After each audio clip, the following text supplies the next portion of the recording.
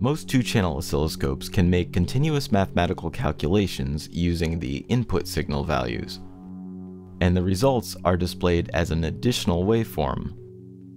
The aptly titled Math menu here lets you add, subtract, or multiply one signal by the other.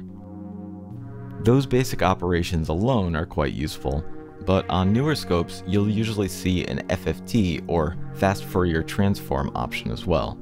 This mode continuously analyzes the frequency content of one channel signal and displays the results in that blue graph you see at the bottom.